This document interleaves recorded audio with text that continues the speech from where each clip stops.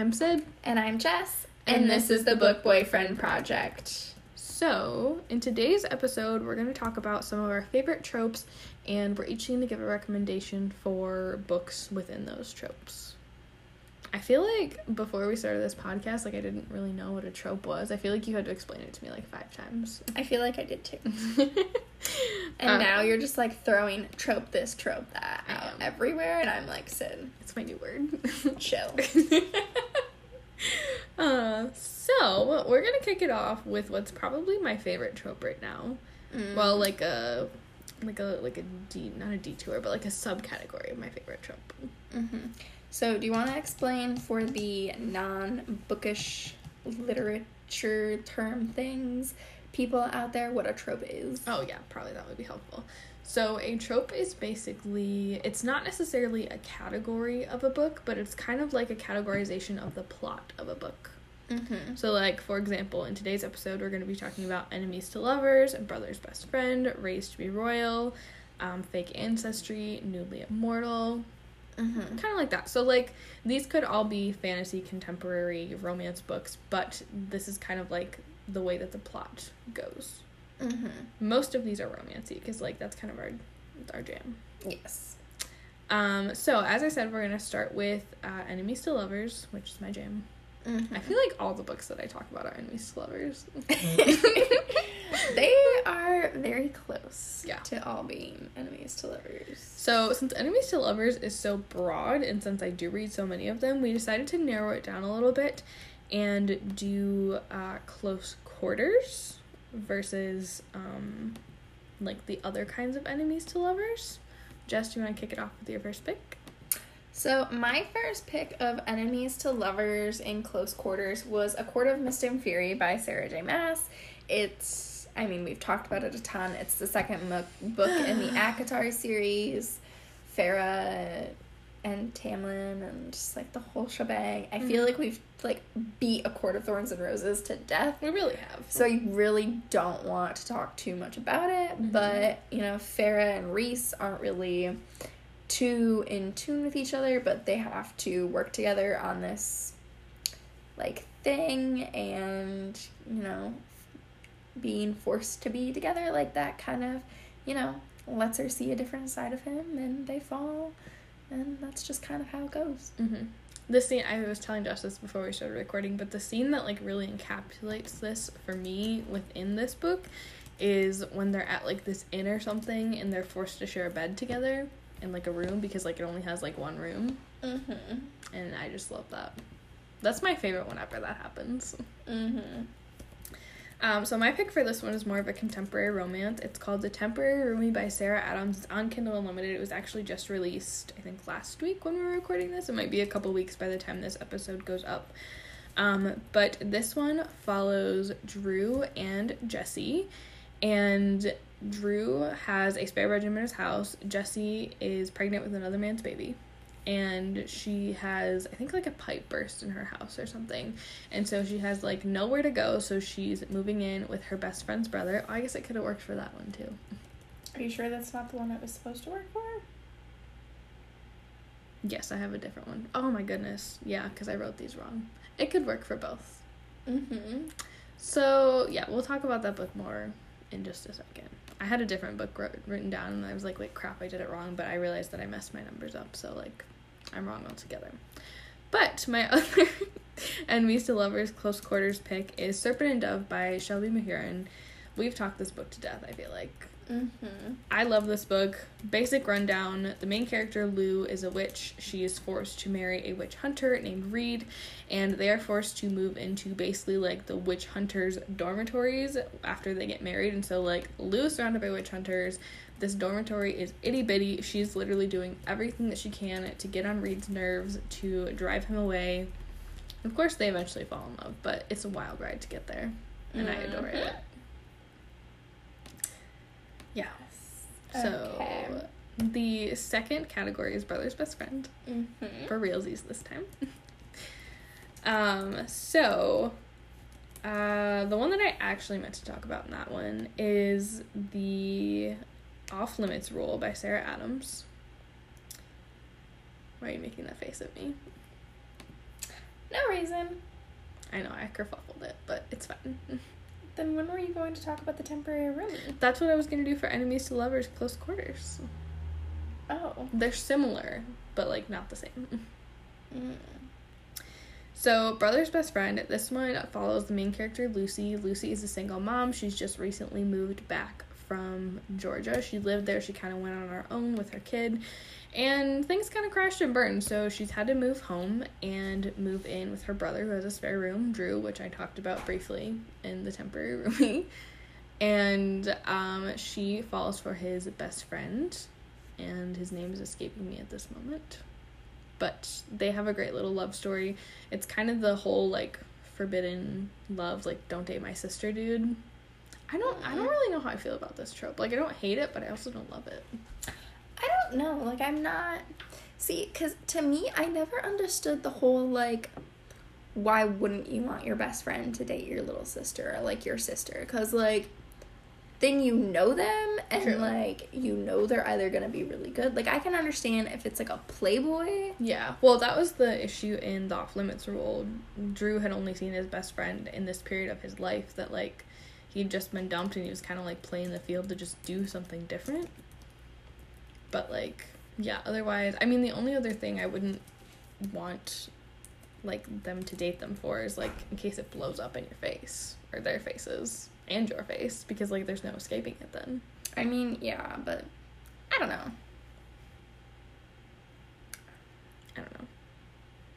I'm just trying to think, like, if you dated my little brother, that would be, like, really gross. No. I mean, I don't want you to date my little brother, ew, but, like...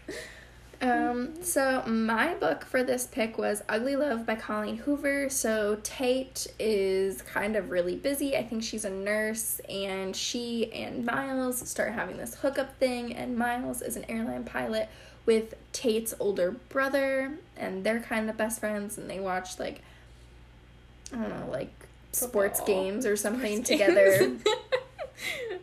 And so they just end up, like, falling for each other, and I talked about this book a ton. I did, like, I've talked about this book so many times. I love this book. Most recently, you included in our books that gave us all the feels episode. Yes. So our next category is Raised to be Royal. Mm-hmm. I love a good royalty book. I think part of me still wants to be like a princess deep down. So these ones really appeal to me. And for this one, I chose 3 Dark Crowns by Kendari Blake. So this one has a really interesting twist on being royal. So it's a fantasy book. It's placed on this island called Fenburn. And this is I feel like this takes place in, like, the normal human world, but, like, back maybe, like, 150 years. And Fenburn is a very secluded place. None of the modern technology, or maybe it's not that far back, but, like, there's no modern technology there, and there's magic on the island. So the way that, like, the monarchy works is that the queen bears triplets, and when the triplets are born, they each have gifts. So they could be, there's a couple different gifts on the island, but for this book there's a poisoner, an elemental, and a naturalist. So poisoner poisons, an elemental does, like, the whole Avatar thing, and the naturalist is, like, good with animals, can make plants grow, kind of like that girl in Sky High, you know what I'm talking about? Mm-hmm. All that. So when the triplets are separated when they're, like, 5 years old or something like that, and they go to live with, like, their chosen gifts, like, village. And when they come of age, which I believe is 16, they have to fight to the death, and, like, whoever's left standing is queen. Interesting. It's good. It's very good. It sounds really good. You have this book, don't you? Mm-hmm. I'm gonna steal it next week. Okay. I don't know if I have the first one with me. I think you do. Do I? Okay. Yeah, you can have it, though. I think I have the first 2 in this series. I think there's 4 in total. I haven't read the very last one. Yeah, there's 3 Dark Crowns, 1 Dark Throne, 2 Dark Reigns, and then 5 Dark Fates. And it really annoys me that they don't just, like, go in order down the row. Yeah. I knew it would. I'm sorry. Yeah, it's fine. Okay, what's your pick for this one? My pick for this one was American Royals. We've also talked about this one quite a bit. It's by Catherine Mickey. It has multiple POVs. Basically, Beatrice is going to be the first queen of America. In this world, it's kind of like a alternative like history, and instead of George Washington becoming president, he actually becomes king, and we just continue to have a monarchy, but it's like an American monarchy. And so the entire world is like reimagined. So like France still has kings and queens, and it's really interesting that the way she like kind of rewrites the rest of the world's like political dynasties, just because like if we never became a democracy and we never like showed that democracy can like win out like beyond what the Romans did, like what would that have like looked like for the rest of the world? And so I really enjoyed that aspect. I did too. But Beatrice is like, she's kind of in love with her bodyguard, and it's this like dichotomy of like duty to my people or like duty to my heart. And I don't know, I really loved it. It's excellent. Yes, it really is. I love that one. So our next category is fake ancestry, and by this we kind of just meant like you're raised human but like you're really a fairy or a shadow hunter or a vampire. Like, I mean, I guess you couldn't really hide a vampire. Yeah. But like, you know what I mean, like some other supernatural fantastical creature. Yeah. Like this would be like your supernatural like powers or something don't really come into effect, or they don't, like you have to hit like an age of maturity before those like powers kind of spring out. It's a Harry Potter situation. Yeah. So we kind of just like wanted to like talk through this. So my first pick, or my only pick, was City of Bones. This is an old classic for me. I think I've read this book probably close to 30 times. I love this book so much. This one is within the Shadowhunter world that Cassandra Clare created. And basically, this is a world in which demons and angels exist. Demons still plague the earth, and that's kind of where Shadowhunters come in. They're descendants from angels, so they have kind of like their power from that. And the main character, Clary, in this book, has believed that she's been a human her entire life until one day she witnesses another Shadowhunter killing a demon, and all of a sudden she's like kind of ripped into this world, and like her mother didn't tell her, and blah blah blah. It's like this whole thing, but it's a great series. I love it. Yes. So my pick for this was Ignite. It is the first book in the Midnight Fire series by Caitlin Davis. This isn't a widely well-known book. It is currently free to buy on Amazon. So I'll just read you like a little bit of the blurb. Kira Dawson has the power to burn vampires to a crisp, and what they mean by that is instead of like being able to shoot like flames or anything, she can shoot like pure rays of sunlight from like her hands. And so she ends up like dating a vampire, and she doesn't really like know that she can do this thing with the sunlight. It's been forever since I've read this series. I think because I finished the series probably in like 2015 or 2016 when the last book was released. But this one just kind of like stuck in my head immediately when we like came up with these like category tropes, and I was like, oh, this one. And then I had to like type in a bunch of different like search terms to find this one in my Amazon like cloud. So it took me a little bit. But I believe she was either adopted, or her parents were like on the run from, because it's kind of like they have a governing organization and stuff. I think there are two different things, and I think it was actually like a Romeo and Juliet situation with her parents. So I think they were on the run from like the like governing bodies, because I think there's two of them technically, or I'm just completely remembering this wrong. But like I know she doesn't like know about it, and I'm like, she's either adopted or she's like a Romeo and Juliet baby. Gotcha. Yeah, I won't lie, when Jess was telling me about this one before I started recording, I immediately downloaded it, so... Yep. It sounds really good. I am super excited for her to read this. It's a little bit more YA, but I can deal with that. it's still, like, a really good one. Mm-hmm.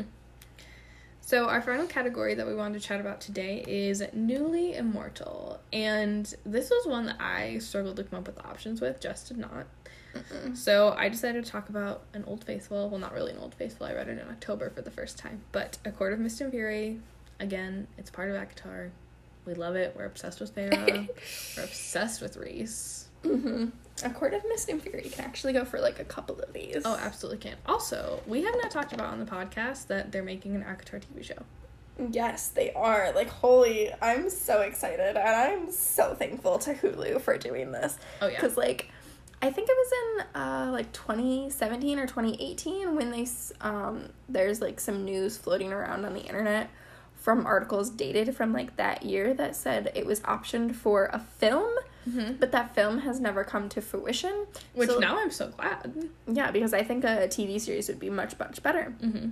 But my question on that is, if she's technically already sold the rights to, like, the films to someone to make it as movies, are there, like, different rights to be able to make it as a movie or as a TV show? Or does the people who own the rights to make the movie have to sell it to Hulu to make the TV show? And, like, how does all of that, like, optioning work? I don't know.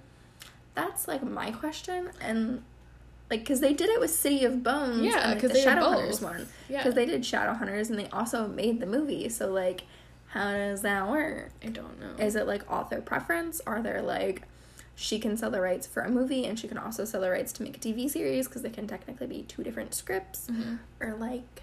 I don't know. I feel like we could totally do, like, a whole episode on the TV show. We could talk about that. We could talk about our fan cast. Mm-hmm. Did we share our fan cast, or was that something that you and I just decided, like, one night? I think we just decided it one night. I think so, too. I think the last fan cast we did was In a Holidays. Also, that needs to be a Christmas movie this December. Mm-hmm. Like, if it's not, I'm going to be upset. Just saying, Hallmark, pick it up. I'm pretty sure it's not, but... It needs to be. Or, like, Netflix. Netflix would do it well. Netflix would do it well. They do really well at their holiday movies. I know. But mine was Breaking Dawn. Bella's, like, a new immortal in, like, the last half of the book, and she actually pulls it off, like, really well, and everyone's, like, super surprised about her, like, newbornness, and my, like, thought process on that has always been, because, like, she showed, like, vampire powers before she was even a vampire, so my thought process has always been, well, was there, like, a vampire, like, way, way back in, like, one of her ancestry, and so she kind of just, like, has, like, semi-DNA, like, was there, like, a half-breed, like, way, way back in her DNA, and it's kind of just become diluted, or, like, and she was, like, always meant to be a vampire, like, I don't know. I was really happy with how they kind of played out that part of that book, because, like, I could have seen it going the other way, where, like, she was, like, a super bloodthirsty newborn, but, like, I did not want to read that, so I'm really glad she wasn't. Yeah, me too. But I think that's actually going to wrap up this episode. Jess and I had a lot of fun doing this episode, so I can definitely foresee us doing, like, a part 2, 3, and 4 in the future if we come up with that many tropes. If you guys have any tropes that you want specific recommendations for, don't feel free to reach out to us on our social media. Or if you head over to our website, there's, like, a little, like, request form that you can fill out, and that'll head straight to our email, and we'll try to get back to you or put it in a future episode. But while you're on our social media talking to us about your favorite tropes, definitely don't forget to follow us there. And if you have a second, make sure to follow us on your favorite podcasting platform and leave us a review. It really helps us out. But that's going to wrap it up for us today. Thanks so much for listening.